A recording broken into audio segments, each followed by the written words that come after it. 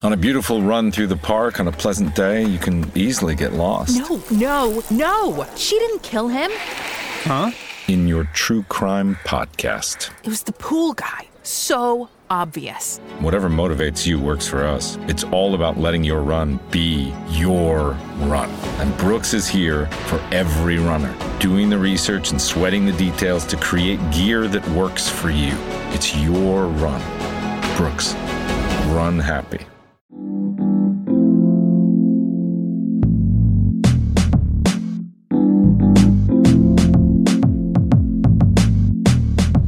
Regressing to the mean since 2015, it's the Hockey PDO-cast with your host, Dmitry Filipovich.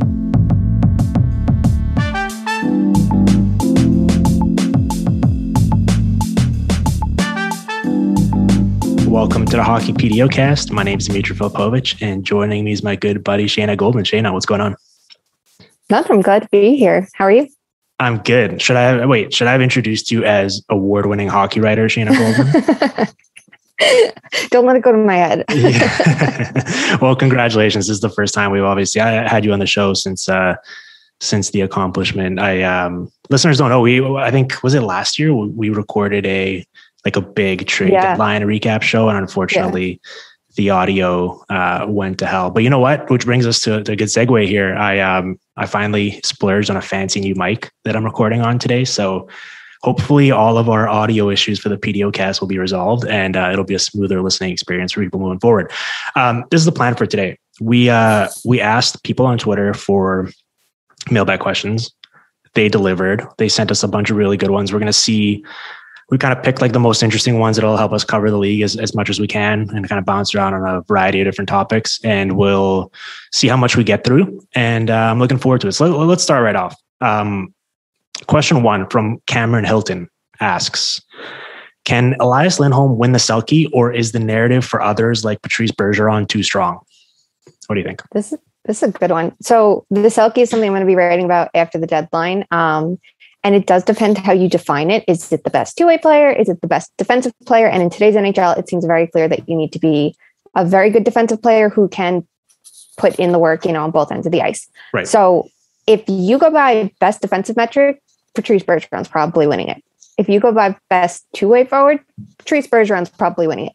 And I think narrative is how defense is defined by some traditionalists, what they perceive to be good defense. But the fact is, he legitimately is good defensively. So the narrative's there, but everything's there to actually back it up this year versus some other years where he's just a perennial Selke nominee. But I think Lindholm's in the conversation, Backlund's in the conversation, Hintz, Foligno, Anthony Cirelli absolutely is in the conversation. Yep. So it's not decided yet, but someone's going to have to really step up to beat Bergeron. Yeah, I'd add Austin Matthews there as well. There's a good combination of players to pick from. I think people generally get fatigue when they see the same player at the top of the conversation for any award, really, year over year. And Patrice Bergeron hasn't actually won this award since 2016-17, I believe, which is hard to imagine. But I feel like he's been a finalist, or at least considered to be amongst the Selke candidates pretty much every year in those intervening seasons. But in this case, I really do think that it's kind of selling him short a little bit to act like it's a narrative thing that he's not actually deserving based on his pure production. Even if you strip the name brand value aside from the numbers and just kind of evaluated them in a completely unbiased capacity, what he's done this year is genuinely remarkable. I kind of jotted down the scope of it. So in 655 on 5 minutes with him on the ice this season, the Bruins are controlling 66% of the shot attempts, 68.1% of the shots on goal, 69.1% of the high danger chances, and they're outscoring teams 33-17. And that 66% goal share is actually lower than the 70% expected goal share he's currently sporting. Take your mileage on it. Is that good? It's pretty good. It's pretty good. Whenever, I kind of joke, if you get into the high 50s, if you're talking 56, 58, 59%, I'm like, whoa, that's really good. You're almost approaching 60. We almost need to come up with a whole new classification for someone who's approaching the 70s at 5-on-5. I know this is a dumb stat that we make fun of, but I should note for people who care about this sort of thing, he's also winning 63% of his draws, which is a career high rate. He takes more of them in volume than anyone in the league. And I think only Claude Giroux wins them at a slightly better clip. I went back and looked at the individual game logs for him this season because I was kind of curious about the matchups. There's only 3 times this year in 55 games or something he's played where he got outshot at 5-on-5 with him on the ice, where the Bruins did. Once was going up against Calgary's top line, and we're going to talk about a member of that here in a second who was in this question in the last Lindholm, and then twice going exclusively head-to-head with Sasha Barkov's line when they played the Panthers. So it's pretty much every single night, regardless of who they play, the Bruins are coming out on top with Patrice Bergeron. They're heavily dominating in any game state. So for me, it's not a narrative thing. It's purely strip all of that away. And he's objectively been, whether you want to call it the best 200-foot player or the best two-way player or whatever your sort of, description is of it, he's the best at both ends of the ice still. And it's remarkable considering that he's turning 37 years old this year. Yeah. And to add on to that, his shorthanded impact, I was looking through Dom Luszczyszyn's model before, and he leads all forwards, by a long shot. So that's important too. And then again, that does depend if you think the forward needs to play in all situations. Do you think they need to play the penalty kill? And that comes to the conversation with Matthews too. Because for Matthews, I would think that he'd be a very good penalty killer because he's good at driving play out of the defensive zone. And we see what Mitch Marner can do. A lot of more offensively inclined players don't start at the draw. They're not on that top unit. They get those on the fly deployments, so they can go out with fresh legs against the power play, and they know how to disrupt it. You look at, Cam Atkinson and Sebastian Aho. So that's all great and wonderful, but you can make the argument too that it's not worth his time because he's so good at even strength and on the power play. So if you think penalty killing matters, which most coaches and players do think it does, you look at Bergeron's impacts there and you go, well, he's against top competition at even strength and he's thriving, and he's doing it now against top power plays and he's thriving.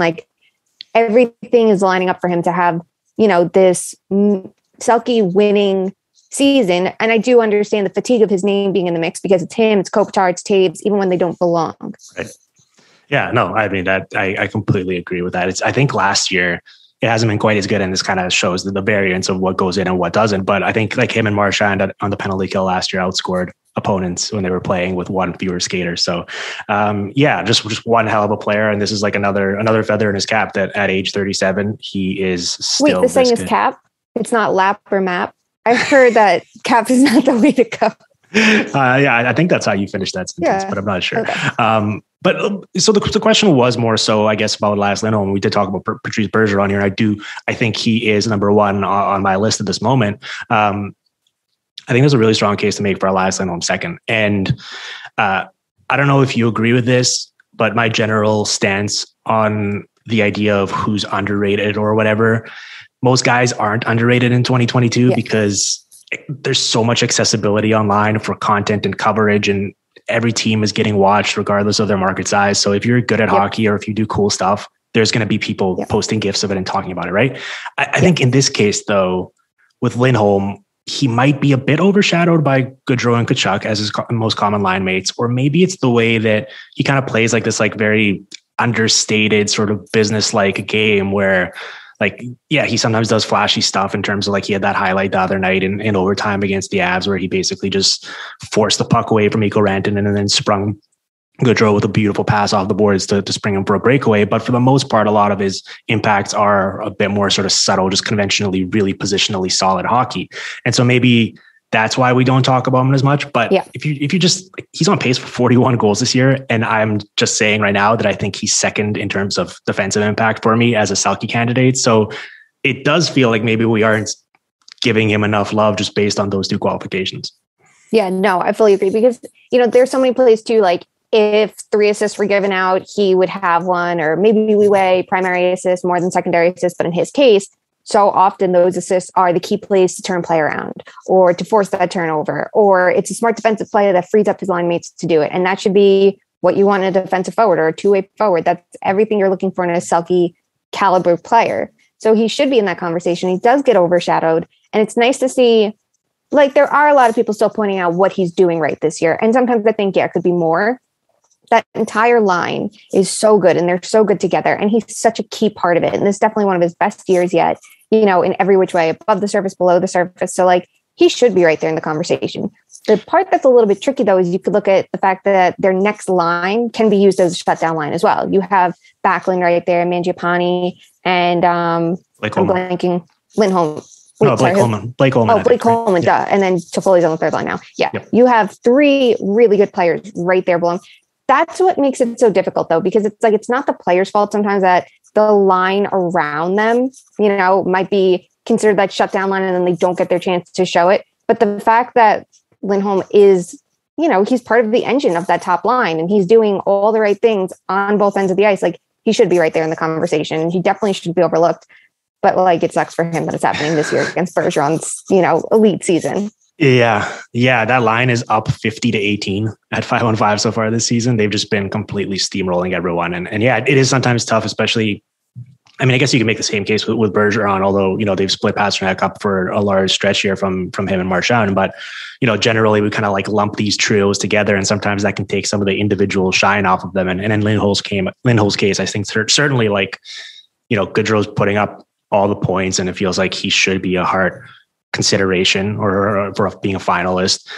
Matthew Tkachuk is being Matthew Tkachuk. He's also similarly got tremendous defensive impacts, I believe, this season and does the highlight real flashy plays, shooting through the legs and all that. And so he has to be the best at that. Highest rate of pucks between the legs per 60, Matthew Tkachuk. Like, I don't see anyone else trying it as often and pulling it off as often. Even if he doesn't score, he's still getting the plays off. The one that he did against Colorado where he hit the crossbar, I believe, in their last game was so impressive to me because of the distance it came from. Like, it felt like he shot it from significantly further out than, you typically see it around the goal mouth or around the crease. A guy kind of just tries to get some leverage and surprise the goalie a little bit.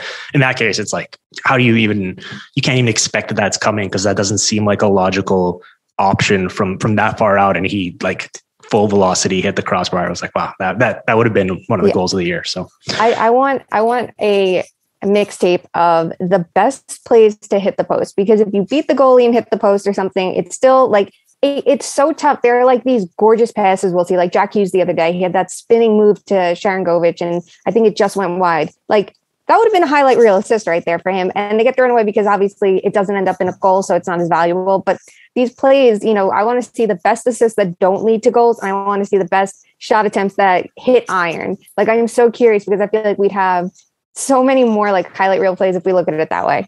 Oh, certainly. Well, let's put a pin in that because I'm actually going to bring up this very topic later on in the show when we answer another question. All right. I think we did our justice to that one. Let's move on to another question from Matthew Golda here. Asks, how much do the Rangers need to add in order to compete for the cup, or can Igor Shesterkin just steal a bunch of wins for them? And then in brackets, he says also some stats about how good he's been in historical terms would be interesting too. So let's put a pin in the Rangers component of it in terms of the team and their performance for a second here and just talk about what Shesterkin's done.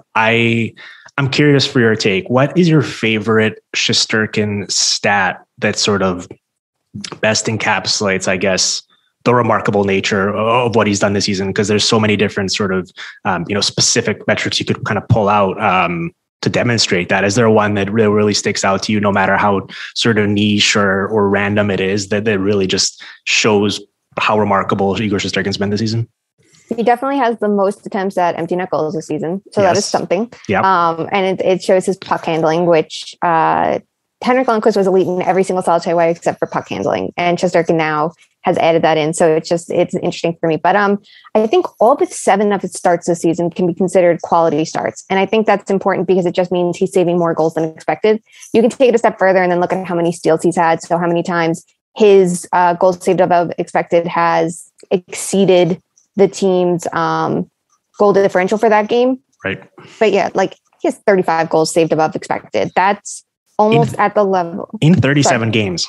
In 37 games. Like, he was injured this season. Yes, he's starting a lot more games because the Rangers trust him above all else and obviously need him to win games.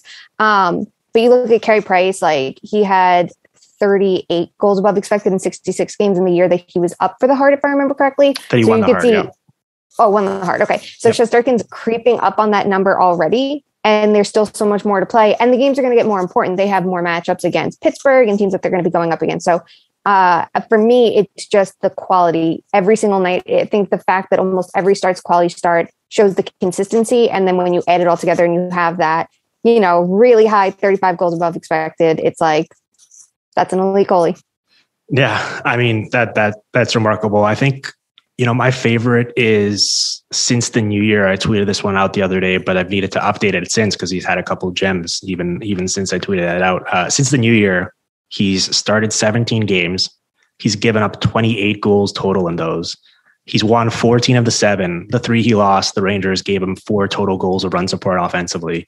And he still kept them within. I think one of them was a shootout. Both the others were like 1-goal losses. So right there, he's got a .952 save percentage in those 17 games. And his save percentage somehow, I thought when it got to .940, it was like, all right, this is the absolute ceiling. It's probably going to regress from this point. And instead, it just keeps climbing incrementally. And at this point, like even when he stops, what did he stop against Winnipeg? Like 44 or 45 or something like that. Yeah. Like it's just like it was 57 unblocked shots, I think, in all situations that he faced, and he saved 2.8 million above expected, I want to see, which was his second best of the year. And the gains are still so small on that for his overall season output, just because his save percentage is so preposterously high. I brought this stat up on the last show that I did with Dom and Rob, but I kind of like just vaguely threw it out, and I went back and double checked it. And so I wanted to make sure that I got this out there. So he's played 109 periods so far this season, not including the 3-on-3 overtimes. He hasn't given up a single goal in 59 of those 109. And he's only given up multiple goals against in a single period 11 times so far this season. And it just kind of, I wanted to bring that up. It's obviously like a very random stat. I don't even have the context for how good other top Vezina candidates have been in that regard, but it just kind of matches the eye test of like, it seems like if you beat him once in a period, it's like you're very happy with that and you're taking it, and you're probably not expecting to do so again for a very long period of time. And in a lot of these games, especially like sometimes someone scores early on him and then it just like on lockdown for the rest of the game. And I think that sort of best captures just the impact he's had, where I can't remember feeling this confident in a goalie in a long period of time. We don't want to get like too overwhelmed here with recency bias and be overly hyperbolic, but it really feels like he's just operating on a different plane right now. Yeah, no, he is. The thing is, like, he joined the Rangers when they were a bad team. We can go further back. He joined the Wolfpack. They were not a good team defensively, and he was their most important player immediately. Transitioned to North American ice like it was nothing. Next year was outstanding for the Rangers. And yes, he has had some injuries, and some have had some doubts about that. He got this contract when I think he only had 47 or 49 NHL games played at that point. But he showed at levels before North America. He came to North America, and since he's been here, what an elite goaltender he is. And this year, it's outstanding to watch, because the team, as much as they've made improvements from being the league's worst defensive team like they were a couple years back, they allow a ton on the rush against. They allow a million shots up the slot line. They are one of the highest rates there, and they're trying to play a faster tempo game to go along with Gerard Gallant's style. And it's obviously not conducive to the perfect defensive system too. Like, it's going to take time, and I'm sure they're going to start trending in the right direction if they make the proper adjustments by the playoffs. But like at this point, his workload is definitely super challenging, and he's responding to it so well. He's keeping them in games.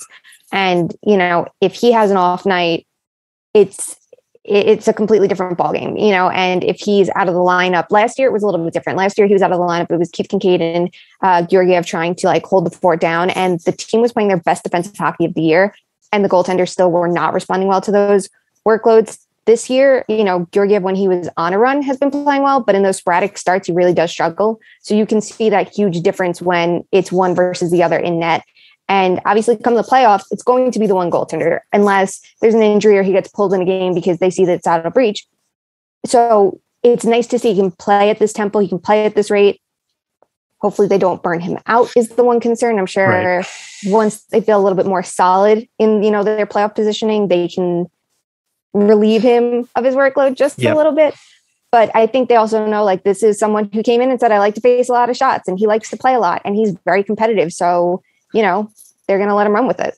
Yeah, I'm curious. I think they have 26 games left at the time of recording, and I think they only have 3 back-to-back sets left in that time. So I'm really curious to see how many games he squeezes in here to bump up his total the rest of the way, acknowledging that you're totally right. Like, for a team that is going to make the playoffs and is as reliant on him being at peak performance as they are, kind of having a bigger picture view of that probably makes a lot more sense than trying to bump up his game total closer to 60 just to kind of be more in line with typical, Vezina and Hart trophy seasons. Well, let's spin this forward then and bring up the first part of the question, which was about the Rangers as a team and kind of what you do between now and the deadline. And I think they're in a very fascinating spot. And I'm curious for your take on this, because, it seems like they're almost certainly locked up into a round one matchup against the Penguins. There's still enough games left where that could certainly change, but for the most part, it feels like Carolina's probably going to get that one seed in the Metro, barring some sort of a fall off in play from them. And then the Penguins and the Rangers are going to be 2-3 there most likely. And that's going to be a very tricky matchup, because obviously, as good as Tristan Jarry's been this year, I think the playoff performance he had last year against the Islanders is still going to be in the back of people's minds, and the Rangers are going to have an advantage there net. You've got elite talent at every position. If you're the Rangers, you've got the best goalie in the world at the moment. You've got a top power play, which I believe is, converting at the third highest rate, but you've got all these sort of red flags or flaws in terms of the 5-on-5 metrics. How are you approaching the deadline in their current position? Also factoring in that they're in kind of a unique cap flexibility spot where next year you've got Fox and Zibanejad's extensions kicking in. We'll see what they do with Strome in that kind of second line center position, but this might be one of their last shots to really kind of aggressively improve the team in the short term before some of these higher dollar figures kick in and they're kind of locked into at least the core that they currently have. Yeah, this is where it gets really interesting, because so many teams wait to go through the playoffs a couple times or win, to lock up their core. Winning obviously brings up the price. So can really good playoff runs. They're going into their playoff window with an expensive core. Ideally, you can get a lot out of it. The tricky part too for some of it are the ages of the players. Zibanejad's in his prime, Panarin's in his prime, Kreider's in his prime. The only young player in their core really is Adam Fox. For those hefty contracts. So that's the one tricky part for them to handle. It's already expensive, and you don't want to look at it that it's their first year of the playoffs and they're going to be in a cap crunch by year 2. They're not a good enough 5-on-5 team. And what's going to complicate things is the Penguins are probably going to go for the same players that they are at the trade deadline, because this is a team with so many expiring contracts that, they have to go all for it if they want to have another shot with their core. So they might be competing for the same players. And if the Penguins make drastic improvements, that puts pressure on the Rangers to do it. Between their elite talent playing at this level and Shesterkin playing at this ridiculously high level, it makes sense for them to go for it, as long as they don't deplete the assets they took years to build up and just use them all in one shot. That would be the killer for them. If they're going to make a big splash, it should be a player like Hurdle. Hurdle's a really interesting one for me, because they don't have a second line center for next year unless they extend Strome, and the cost to extend Strome might not be worthwhile for them. With Strome every year, it's has he peaked? Oh, he's not going to get better than this. Right. Are they going to sell high? And then he keeps getting better. This year, it has fallen off a bit from last year. So if they're looking at this as it's a sign of what's to come, maybe their best option is trying to invest in a center, and you go for a player like Hurdle, have him as your 2C, put Ryan Strome on, the second line wing. And now you have 2 really good top 6 wings. If Kakko isn't returning, or you could put Strome on your third line, and now you have a capable third line that they didn't have for a lot of this year. And it's, Hedel, Strome, and Barclay Gaudreau. That's your third line combination. There are a couple options there, but if not, it feels like they're going to go for a winger, maybe one that's a rental. And so they don't have to worry about the cap complications of next year and can let Kakko and Lafreniere handle those top 6 roles. And then maybe they go for a depth defender as well, because Patrick Nemeth's play has not been what they could have anticipated it to be. But there's pressure on them to make a move, and rightfully so. But you just have to tread that balance of going all in and screwing the rest of the window that you're trying to build for.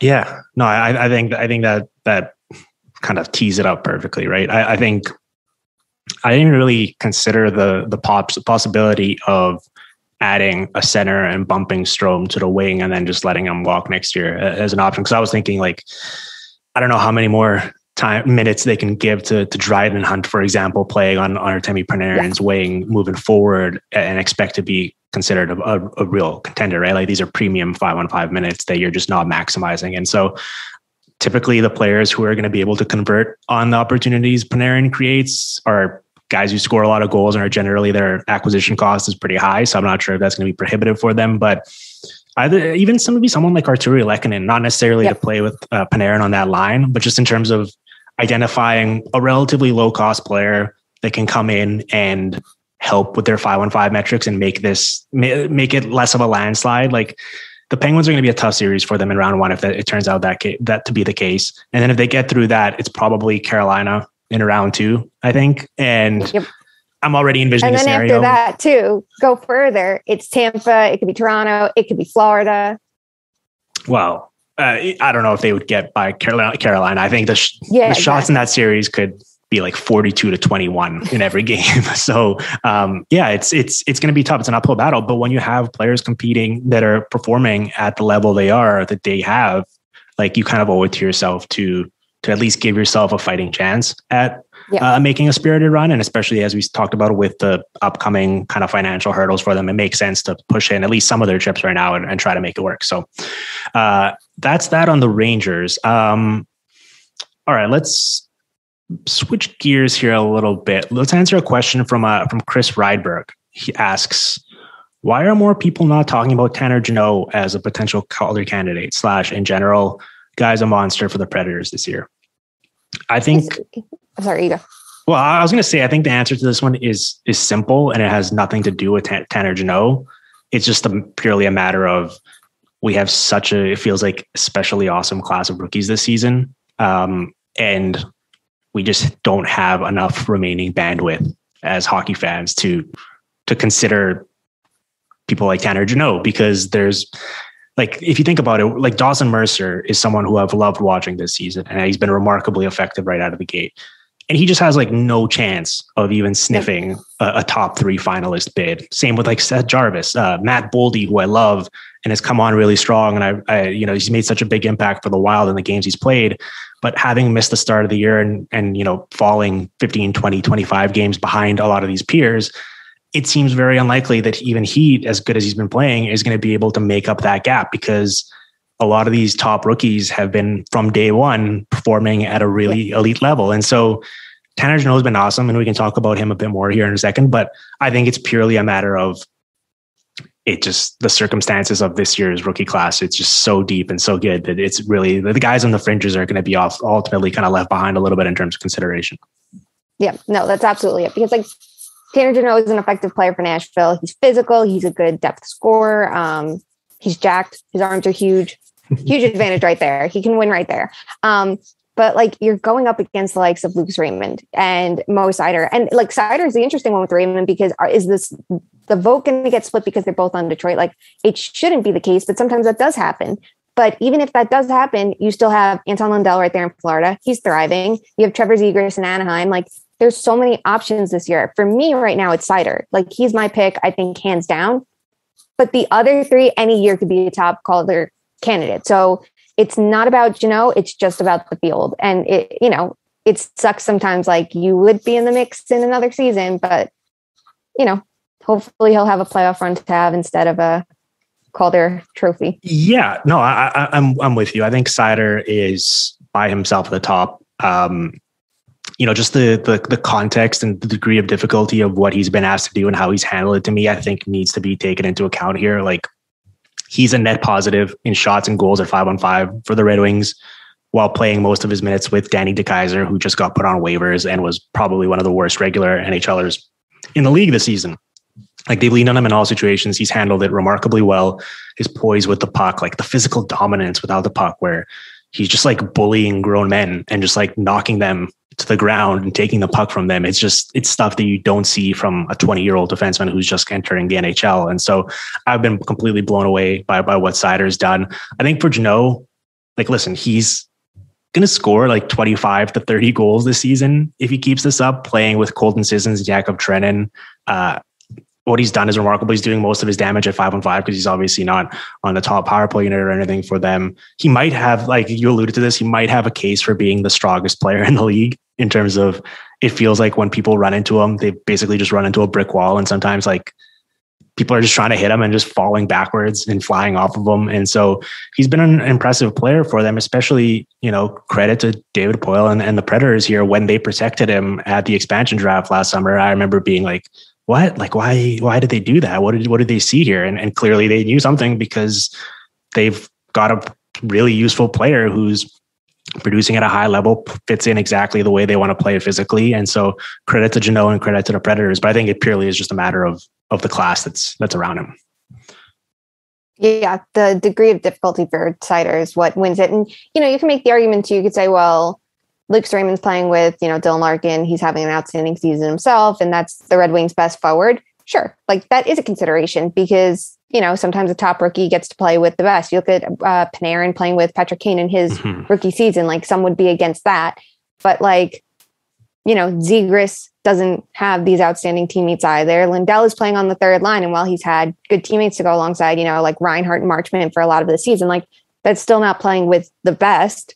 It's just a tough year. It's like a steep hill for any rookie going against this class. And that's such a good thing for hockey. But obviously it's a tough blow for someone who wants those nods, soon into their career. Certainly. Okay. I'm going to lump a couple questions here together because there's sort of a similar theme. DS Thomas 94 says, how aggressively should the Kings buy at the deadline, if at all? Carter Rubin asks, what do the Kings need to do to take the next step? Callisto GP says, in the spirit of the season, which borderline playoff team should buy and which should hold or sell? Los Angeles especially has impressed me as a team that might be only one or two pieces away from being legit contenders. So we've got a lot of question about the Kings. The Kings are a very trendy team. I think I'm excited to talk about them.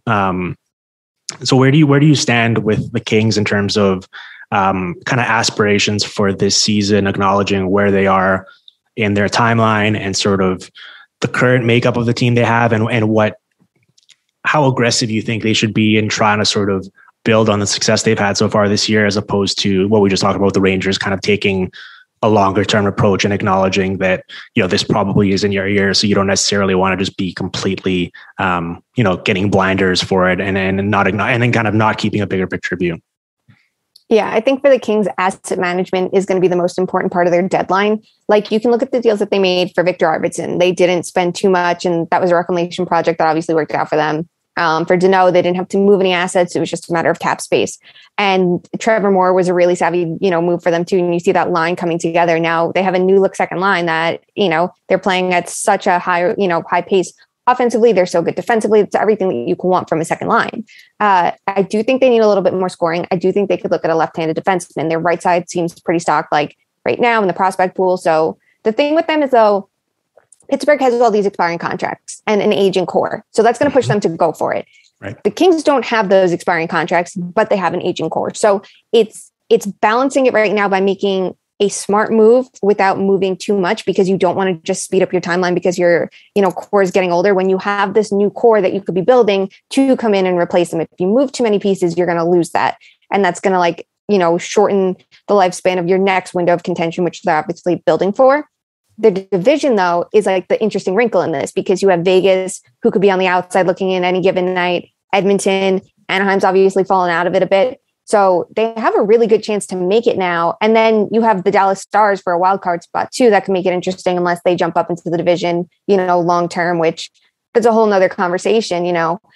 I think the fact that they play in the West versus the East is going to help them out a bit. And I think the fact that their division is weaker than some of the others, the top is the top, but the rest have struggled a bit. It opens a door for them to go for it, but it's just going for it with some restraint, I think. Well, I think that's the hitting the nail on the head here. I think generally, as like a rule of thumb, I give this a lot of thought. As a general principle around the deadline, I think this is applicable to any point of the year, but especially so in these kind of higher leverage parts of the calendar around the trade deadline and the offseason and free agency and all that. Like, there's a certain flow chart that I'd like my team to consider when making any sort of moves. And it's a 3-step process. 1, establish that the goal is to win the Stanley Cup and not just make the playoffs. And I know we've seen teams kind of squeak in, barely make the playoffs, and then go on long runs. But I think that's fool's gold. And I don't think you should be constructing your team under the illusion that that's going to be you. Like, I think you need to have bigger dreams here when you're building a team.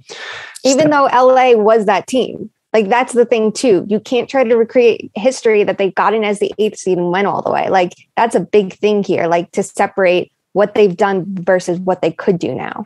And even that team was by the time they entered the playoffs, they were the 8th seed, but they were like one of the best 5-on-5 teams we've ever seen in the analytics era, because they made the moves that they did, and made, acquisitions, changed their coach, everything. So step 2, critically evaluate how good your team is at the moment. And I think this is a really hard one because there's obviously emotions involved. And I think it's very easy to look at this stuff through kind of like rose tinted glasses and just think like, okay, the best case scenario could play out here for us. So let's see what happens. I think being able to sort of critically evaluate like, all right, our team is good. We're competitive, but there's better teams and we're probably not going to be able to beat them is a really tough pill to swallow, but a very important one if you're kind of being realistic about your chances. And so once you do that, then you kind of acknowledge, okay, how close are we to achieving the goal of winning the Stanley Cup, which we've made for ourselves this year? And after you get through those two, you get to the third and most important step, which is making moves that help you get closer to that goal. So if you are a team that's kind of on the fringe and you're not sure, but you have, like you're the Ducks, for example, I think it's really tough to reconcile not getting as much as you can for Hampus Lindholm, Rickard Rakell, Josh Manson, even Ryan Getzlaf if he wants to go somewhere.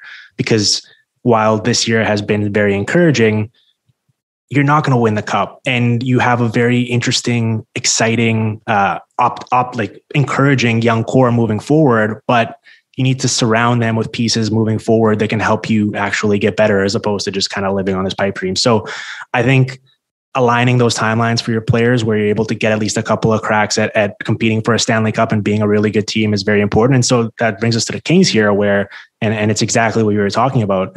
I think someone like Jacob Chychrun makes a lot of sense for them for a variety of reasons. And I've kind of really talked myself into that as being a really good fit, purely from the idea of he's a 24-year-old who's under contract for 3 more seasons after this one at just $4.5 million per. They have a need on the blue line, and you're improving your team for this year. So you're not necessarily throwing in the towel or kind of conceding the rest of the season. He certainly is going to improve your outlook for the rest of this year. But even if you fall short and you lose in round 1 or round 2, it's going to improve your team for the next 3 seasons as well, where you get all of his peak years. It's going to completely align with a lot of the players that you still currently have and will be adding through your top ranked prospect pool. So I don't know. I think like someone like Chychrun who's under contract and at a reasonable figure and is still in his peak seasons makes a lot of sense for a team like the Kings. Absolutely. I think he's the perfect option for them to go for. And the interesting thing too is like, if they don't, the Ducks might. Do you really want that to happen? Like, and that's the thing, like teams are going to have to consider, and you can't just do something because you think your opponent's going to in division. That team that's building at the same time as you, that is going to be your playoff, competitor probably for years to come. But it should be a consideration that if you don't jump for a move that sounds good for you and makes enough sense, that they might, and that's going to burn you even more. And now you're going to be scrambling, looking for the next best option, maybe for the same cost, because that could set the market price and they're not worth it. So for me, Chychrun, I think, is one of the perfect options for them. And it makes sense why they'd be looking at him. He's left-handed. He could fit in their lineup perfectly, and he helps them for years to come. And the same is going to go for some of the teams that don't want to keep their restricted free agents. And, the smartest thing a team can do is look at themselves and go, we're not good enough to do anything but make the playoffs. Let's step back, make a smart move, retool really quickly, and get a couple assets that we could flip in the offseason to do something else. And, sometimes it comes down to, like you said, with the Ducks, if they want to move on from Lindholm, is that going to hurt? Of course. But if you move him versus the smaller pieces that might get you a couple of things here or there, you get a better return. You don't have to break up your team as much either. So, you could have a really smart strategy with that. The Kings could still go for Chychrun and find another piece to move if they really wanted as well. So they have a lot of options. They have one of the best prospect pools, if I remember correctly, too. Like, they rank really highly relative to the rest of the league. Why not see what you can do while maintaining that and getting better for now and in the future? Yep. We're completely aligned there. All right. I got exciting news here. We're going to be joined by broadcasting superstar Allison Lucan and a PDO cast first. We're getting someone calling into the show. I told Allison we were going to be recording at this time, and I wanted to get her on to chat with us. So I'm really excited for this. We're gonna take a quick little break here, and then once we pick back up, we're going to talk to Allison. Recognize employees with Custom Ink. Show customer appreciation with Custom Ink. Outfit your teams with Custom Ink. Easily add your logo to your favorite products and brands at customink.com. Make Custom Ink your custom gear partner with great customer service, quality products, and all-in pricing, along with personalized help when you need it and an easy-to-use website when you don't. all backed by a 100% satisfaction guarantee. Do it all today at CustomInk.com. Champions aren't born, they're made. And the secret to make your business reign supreme? Shopify, the all-in-one commerce platform to start, run, and grow your business. Forget the off-season work. Shopify makes it simple to sell to anyone from anywhere.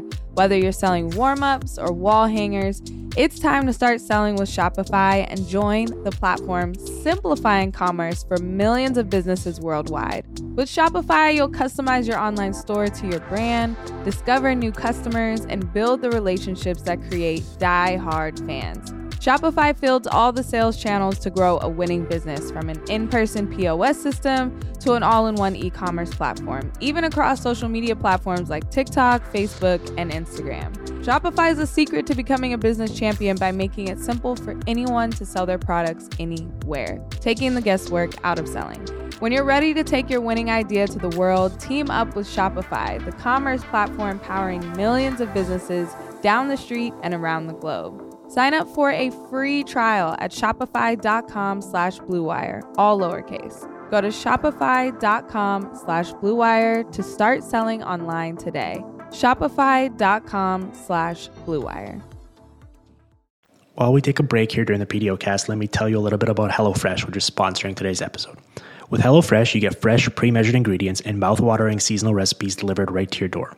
The recipes are easy enough for even someone as useless as myself in the kitchen to follow, thanks to their well-laid-out steps and pictures that help guide you along the way. They offer 50 unique menu and market items to choose from each week, which provides you with plenty of variety and options for whatever your dietary preferences may be. Most importantly, HelloFresh is a massive time saver for your busy day-to-day life. Not only does it cut out stressful meal planning and grocery store trips, but it also allows you to cut back on the amount of time you're actually needing to spend in the kitchen with meals that are ready in 30 minutes or less. Plus, they've also got quick and easy meals, which include 20-minute recipes that have low prep and easy cleanup options, which provide an even faster route to putting food on your table. That's why they make cooking easy, fun, and affordable, and that's why it's America's #1 meal kit. If you're like me, that's a massive perk. Most nights, I'm busy glued to my laptop trying to keep up with 6 different games that are all happening at the same time because the NHL insists on having puck drops that are all happening at once, and I don't know why they keep doing it, but it keeps me really busy and it doesn't give me a lot of free time to be messing around in the kitchen or trying to figure out what I'm going to have for dinner that night. So being able to cook up a quick and easy meal that's both filling and delicious is such a luxury for me to be able to enjoy and just makes my life that much easier. If that sounds interesting to you and you want to get in the fun, just go to hellofresh.com/PDOcast16 and use the promo code PDOcast16 for up to 16 free meals and 3 free gifts. That's hellofresh.com/PDOcast16 and make sure you let them know we sent you by using the code PDOcast16 to redeem the offer they've currently got going on. Now let's get back to the show. Congratulations on being on the broadcast over the weekend. I thought you did. I listened to both games. I thought you were remarkable in the role, and I wanted to have you on because I haven't had you on the podcast since you moved to covering the Kraken, and you've been such a foundational guest on the PDOcast for years since I started doing the show. So I just wanted to celebrate and have you on and to kind of talk about it because it's such a cool experience. And I just wanted to pick your brain for like 5 or 10 minutes here about sort of what it was like. And I even told Shayna, I was like, we're having Allison on. She might pop by. So think of some questions because we gotta take advantage of this. Great. Here we go. This is going to be good. When Allison did her thing about being a mascot, I was like, I'm going to help you. I'm going to come up with questions for you, and thought of the wildest fucking questions I could come up with about her experience as a mascot. So she has dealt with me asking her questions total of 1 time. And it went well for one of us. Well, Allison, yes, I'm going to the most like generic. Are we recording? Is this happening? Is this the part of it? Oh, this is part of the podcast. We're just keeping all of this. Here's the first question I have. Okay. This is a real like generic talking head, like intermission report question. What was it like? Okay. What was it like out there? What was the experience? Because tell us about it. You got to live the dream of being in the booth, of providing commentary for a live game while fully acknowledging that I would be completely terrified because, you don't have a safety net there. Like you're literally on TV talking about stuff as it's happening and you're you're not necessarily able, like on a podcast like this, I can do preparation, I can fact check stuff, I can make sure if something goes off the rails, we don't have to post the show. You're just like out there. And it certainly, I imagine, helps having someone as professional as John Forsland to be a partner on the call. But just that, walk us through what it was like, especially the puck gets stopped. You have 20 seconds before the puck is dropped again to provide some interesting observation or nugget or actionable information. But you're kind of facing this ticking time clock of like, all right, I'm going to have to let the play-by-play person jump in here because it's their job and I have to quickly get in and out, basically. Yeah. So first and foremost, I would not have even contemplated it without working with a pro like John Forsland. I mean, the man is a legend. And I knew going into it, when I was asked to fill in for JT, who we all can't wait to get back and healthy, so get better, JT. I said, I'll do it if you guys think I can do it. And if John thinks that I can do it, because I needed to know he was wanting to work with me in this little window. And I knew I would make mistakes. I mean, everybody does. And I knew that he would be amazing and protect me and get me through it. And I think this whole TV experience, since I haven't ever done it, I think ignorance has been bliss. I think that I felt okay going in, especially because of John and the organization, and my team at Root Sports Northwest as well were just amazing in helping me get prepared. And people like Shayna helping me get prepared as well cannot be underestimated. But you're sitting there and you're looking, and I think you understand how much color commentary is in a game, but you don't until like there's a stoppage and your producer's in your ear going, we're starting to play here. And I'm like, oh my God, I have to say something now. So I think ignorance was a little bit of bliss. I would have been probably more terrified if I knew it was coming, but it's kind of surreal. And I think that when we think of commentators that we all really enjoy or who we think do the best job, and everyone has different preferences. For me, I have so much respect, and particularly for someone like JT, who sees the game, knows the game, sees so many different facets, and can process it all instantaneously, to your point, because how many of us count on those replays, right? Like we all do. We're like, oh, now I see that, or now I see this. To take that all in and to inform it with the way he's changing his way of thinking from a player to an analyst is mind-blowing to me. I think he's going to be what the next wave of truly top-notch commentators look like in the industry.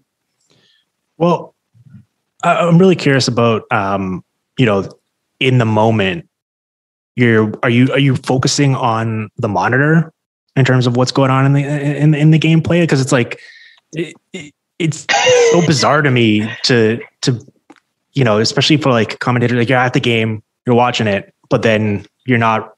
It's such a different view compared to what you're used to from watching on your laptop or on your TV at home. And then like, what's the reference like there in terms of, are you like trying to keep your eye on multiple things at once, or are you focusing on specific things, knowing that at the next stoppage, you've got something lined up that you're going to want to talk about? Like what's that sort of process like in terms of literally as the action's happening, kind of what's racing through your mind and what you're thinking about in terms of what you're going to say next? Wait, let me ask. Yeah, it's kind of. Is there a delay though? Is there a delay for like 1.2? I know. It's like, should I tie my hands behind my back when I do a podcast? Come on. This is what you expect from me. I'll get you back tomorrow when you go, like when you're on the broadcast. Don't worry. I know. You always do.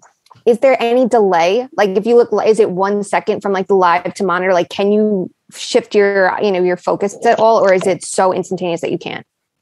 Yeah. So it's kind of all of these things happening. And I think I certainly benefited from being writing press for so long because I'm familiar with the overhead view versus just always watching on monitors. So that was a very huge advantage for me. And I've also benefited from going into the gifting space, which Shayna taught me how to do years ago. Mm-hmm. So I'm gifting. So moving pictures. Listen. So I'm comfortable going from game level to watching a monitor. But what we have in front of us, this is my process. I could be completely wrong, but my process is I'm watching the game. I've got John in my ear calling play real time. I have a monitor in front of me that is the straight feed from the truck. So it's real time. There is no delay. And then I have a second monitor that is showing me what's being shown to the audience on TV. So I have Usually I have no opportunity to preview what's coming up before it comes up. My producer is amazing and will give me cues and be like, it's from this angle or what have you. So usually watch the game, producer saying, we're going to talk about this. I switch and I look at the monitor of what's coming up, and then I have to talk through whatever the replay is as it's happening. Now, similarly, as I'm watching the game, since this is my shtick, at an appropriate point, I try and make educated guesses when I can flash to look at natural stat trick or flash to look at evolving hockey or something like that, because those will be the kind of tidbits I will try and bring in. And then similarly, so we have a button on our mic box where, let's say, and this is like the best worst part. Like, you might see a great play, like Morgan Geeky had a tremendous shift in the neutral zone yesterday. And I can talk back to my producer and say, mark that shift. So if we need something going into a break or a stoppage or something, he can say, we're going to the Geeky shift. And then I can talk through that shift as a highlight.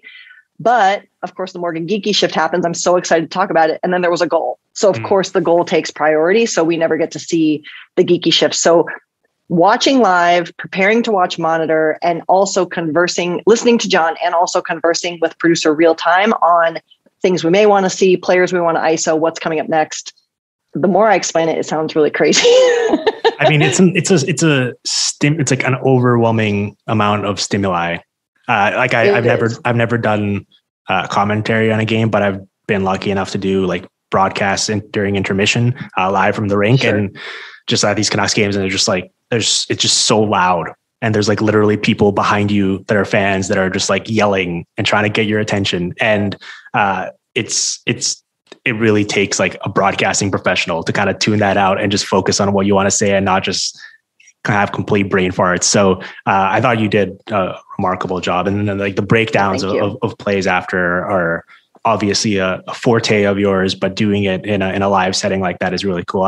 The bird's eye view does really provide you with an interesting perspective, though, especially in terms of like seeing how plays materialize that you don't get to see it when you're watching from home, because you can't see necessarily like where the player was coming from if they're like a trailer or something like that. So it's got its pros and cons, but it's really interesting. Okay, I'm going to ask a question in the most professional way. Okay. Are there any stats, like the other day you were talking about offensive zone time, and you said when that, and then that came up on the score bug and you were able to talk about it. Can you get that in real time? Like if you wanted to know what the team's carrying percentage is, maybe not, as much of the nitty gritty, but like what do you get during games that, you wouldn't be able to get normally? Yeah. So for me, great question, because it gives me an opportunity to, again, praise the Root Sports team. I'm used to getting that from SportLogic on a period by period basis, which has always suited my work in the past and the cadence of my work. So I was fully prepared to hint at it and talk about it after the first period intermission. But my team at Root has access to a different service that has a select group of stats. And they just picked up on me saying that. And then they were in my ear and said, look at the score. And it allowed me to speak to it real time. So they have a stat service. If we get to things like entries and stuff like that, we also have a stats human who's in the booth with us, who's tracking things live. And if we ask for specific things or ask them to track stuff like that, we can, because I don't know that we get entry and exit data real time. And also I'm such a snob about entries and exits. I like them defined the way I like them defined. So, that's probably something I would not do, just because then I'd be like, well, what does this mean? And what does this mean? Because that's on me. That's not their statisticians are tremendous. Well, okay. So this is a mailbag show, and we do have a question here from friend of the show, Ian Tulloch, asks, how have you, it was for Shayna, but I guess we'll loop you and Allison. I'm curious for your take. Have you found any major difference between private and public data, especially with regards to SportLogic in terms of, certain metrics, or whether it's expected goals or what have you? Shayna, I'll let you go first, and then Allison, you jump in on that as well. Is there anything you've kind of noticed in working with some of these metrics that people might not necessarily know, just based on using natural stat trick or Evolving Wild or whatever public platform they use? So pre-shot movement is in expected goals for SportLogic, and that's huge, because that's something, Allison and I both talked to the 4 core expected goal model creators in the hockey sphere with Evolving Hockey, HockeyViz, Money Puck, and Natural Stat Trick. And that was something that everybody wants, but obviously NHL data precludes anyone from having. That's the biggest difference in expected goals, because you can see the numbers change slightly if there's, a Royal Road pass right before it or a stretch pass. And, already we could see things like rush attempts and odd man rushes and things like that, second chance efforts, but this just takes it up another level. And that's the biggest gap, I think, too. When we talk about expected goals, sometimes that's what the complaint is. It's either it doesn't have pre-shot movement or it doesn't have shooting talent. And for Sportlogic, there isn't shooting talent either. So you can say the average shooter would have this, and then now factor in the fact that they are, David Pastrnak shooting from this area of the ice where we know he can do X, Y, Z. But this just takes it to the next level from what we've been working with. And, it's great to have it with and without, to have the comparison too, to see how much of an influence there's of passing. And it's great that we can piece it together too with passing by, Corey's work, his public work on passing too. So it's not like we're completely without it, but to actually have it in the expected goal model, I think is a huge step forward. And I can't wait for that eventually, hopefully, to be a thing that everyone has. The dream. Yeah. I mean, I agree with everything Shayna said, obviously. And I think that we all are indebted to Corey Schneider for forever and infinity. But he is just one human. And so I think, again, for Sportlogic to have access real time to bigger type queries that we often have to wait for a little bit is huge. And I think my gut tells me what I like about Sportlogic also is that because they have this broader data set, you can look at a profile of a player differently and more robustly and with different skills above and beyond what we just see. And I do think, I've not seen it, but I do think that there's even another level in terms of what a hockey operations team has access to through a company like Sportlogic, or obviously depending on where they are in their journey, parsing out this tracking data that is coming down the pike.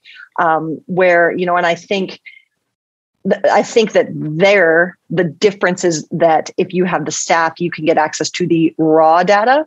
The stuff that Shayna and I are doing is impressively processed and calculated by Sportlogic and their definitions, which is amazing. But I think it's asking the new questions and being able to manipulate the raw data at its most base level to answer these very unique and specific questions is what sets them apart as well.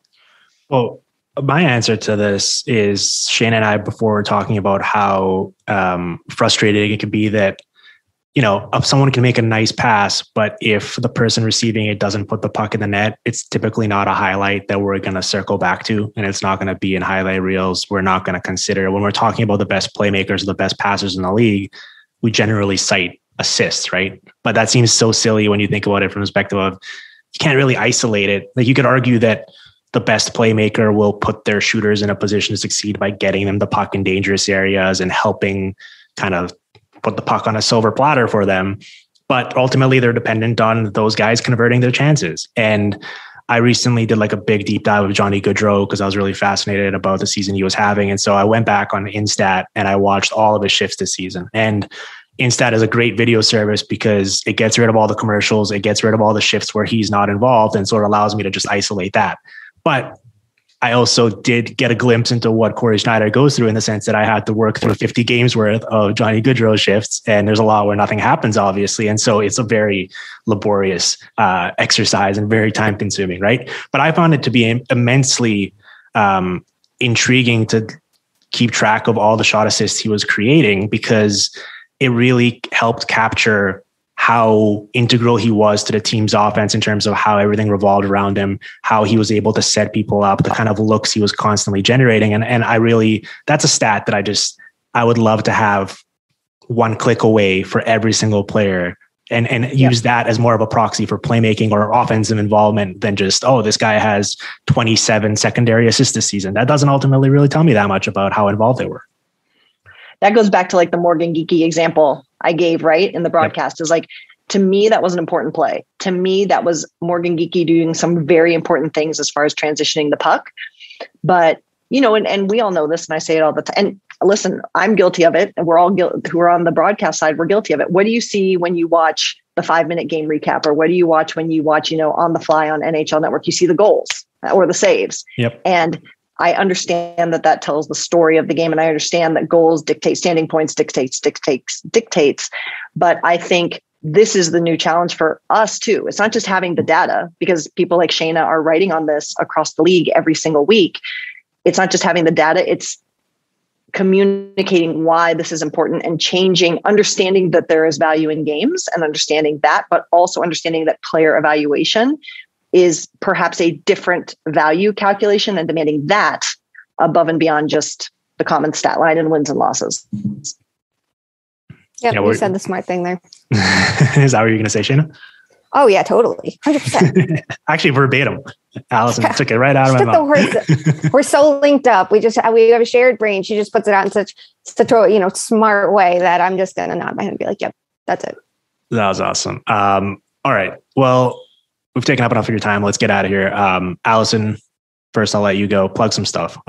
Where can people check you out? What do you got next on the schedule? And then Shane, I'll let you go after that. So you can find me on Twitter at Allison L. My writing is at the Seattle Kraken website under the news section. This is insane to me still, but there is a section called Analytics with Allison. That's there. And I will be on Root Sports Northwest for pre and post game shows on the usual. And I'm on the game broadcast for tomorrow's game in Toronto. And what is it? Tomorrow's Tuesday. Time is a flat circle. And Thursday's game in Ottawa. Thank you, Shayna. See, that's why Shayna's smarter. I'm just following. It's fine. I'm just here to take clips of her, post them on the internet, get a bunch of clicks on them, and be like, yeah, look, my friend's thriving. It's fine. Stop it. You're a rock star. You know it. Where do you post those clips, Shayna? Tell us about that and tell us about the work you've been doing, because it feels like you are writing at an insanely frequent volume, and I try to keep up with everything, but it's exhausting, and I can't imagine how you feel. So it's exhausting. Give us the rundown of sort of some of the recent stuff you've written about and where people can check all that out.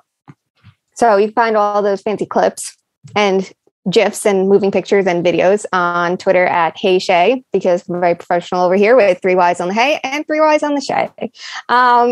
Let's see. I have coming up, I'm writing about the next Barkley Gaudreau or Blake Coleman that's available on the market. That'll be up on The Athletic tomorrow.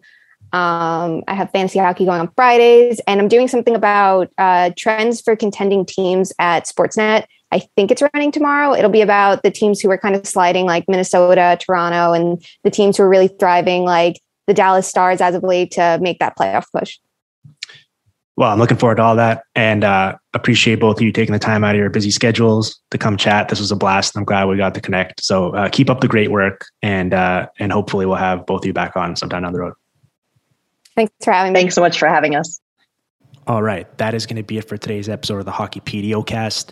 Thank you as always for listening. Thank you to those of you who sent in mailbag questions. Apologies to those of you that sent in questions and didn't get them answered on today's show. We only had so much time to get to the ones that I thought covered the most ground, but I assure you we'll bank them and hopefully get to them at a later date. And if you want to get involved in future editions of the mailbag, certainly feel free to just send me questions, whether it's either via email or just tweeting them at me or DMing me. I'm always looking for fun questions that we can tackle in the PDOcast here. So we're going to try to do more of these kind of interactive style formats moving forward, and always appreciate your involvement. So if you enjoy the show, certainly you can help us out by leaving a quick little rating and review wherever you typically listen to your podcasts. Just smash that 5-star button. If you're feeling extra generous or really enjoying the show, you can write up a quick little blurb that lets people know what you like about it in particular, or why you recommend they check it out if they haven't done so already. And each of those helps us quite a bit moving forward. So thank you for listening. Thank you for helping out with the rating. Hopefully you enjoyed the audio quality of my new mic. Certainly excited about it. We've dealt with a lot of audio issues and frustrating situations on podcasts in the past. So hopefully this is a new step forward for us, and we're going to put that behind us in the rearview mirror, and it's going to be smooth sailing from here on out. So thank you for your continued patience and your support, and we're going to be back here soon with more content. So until then.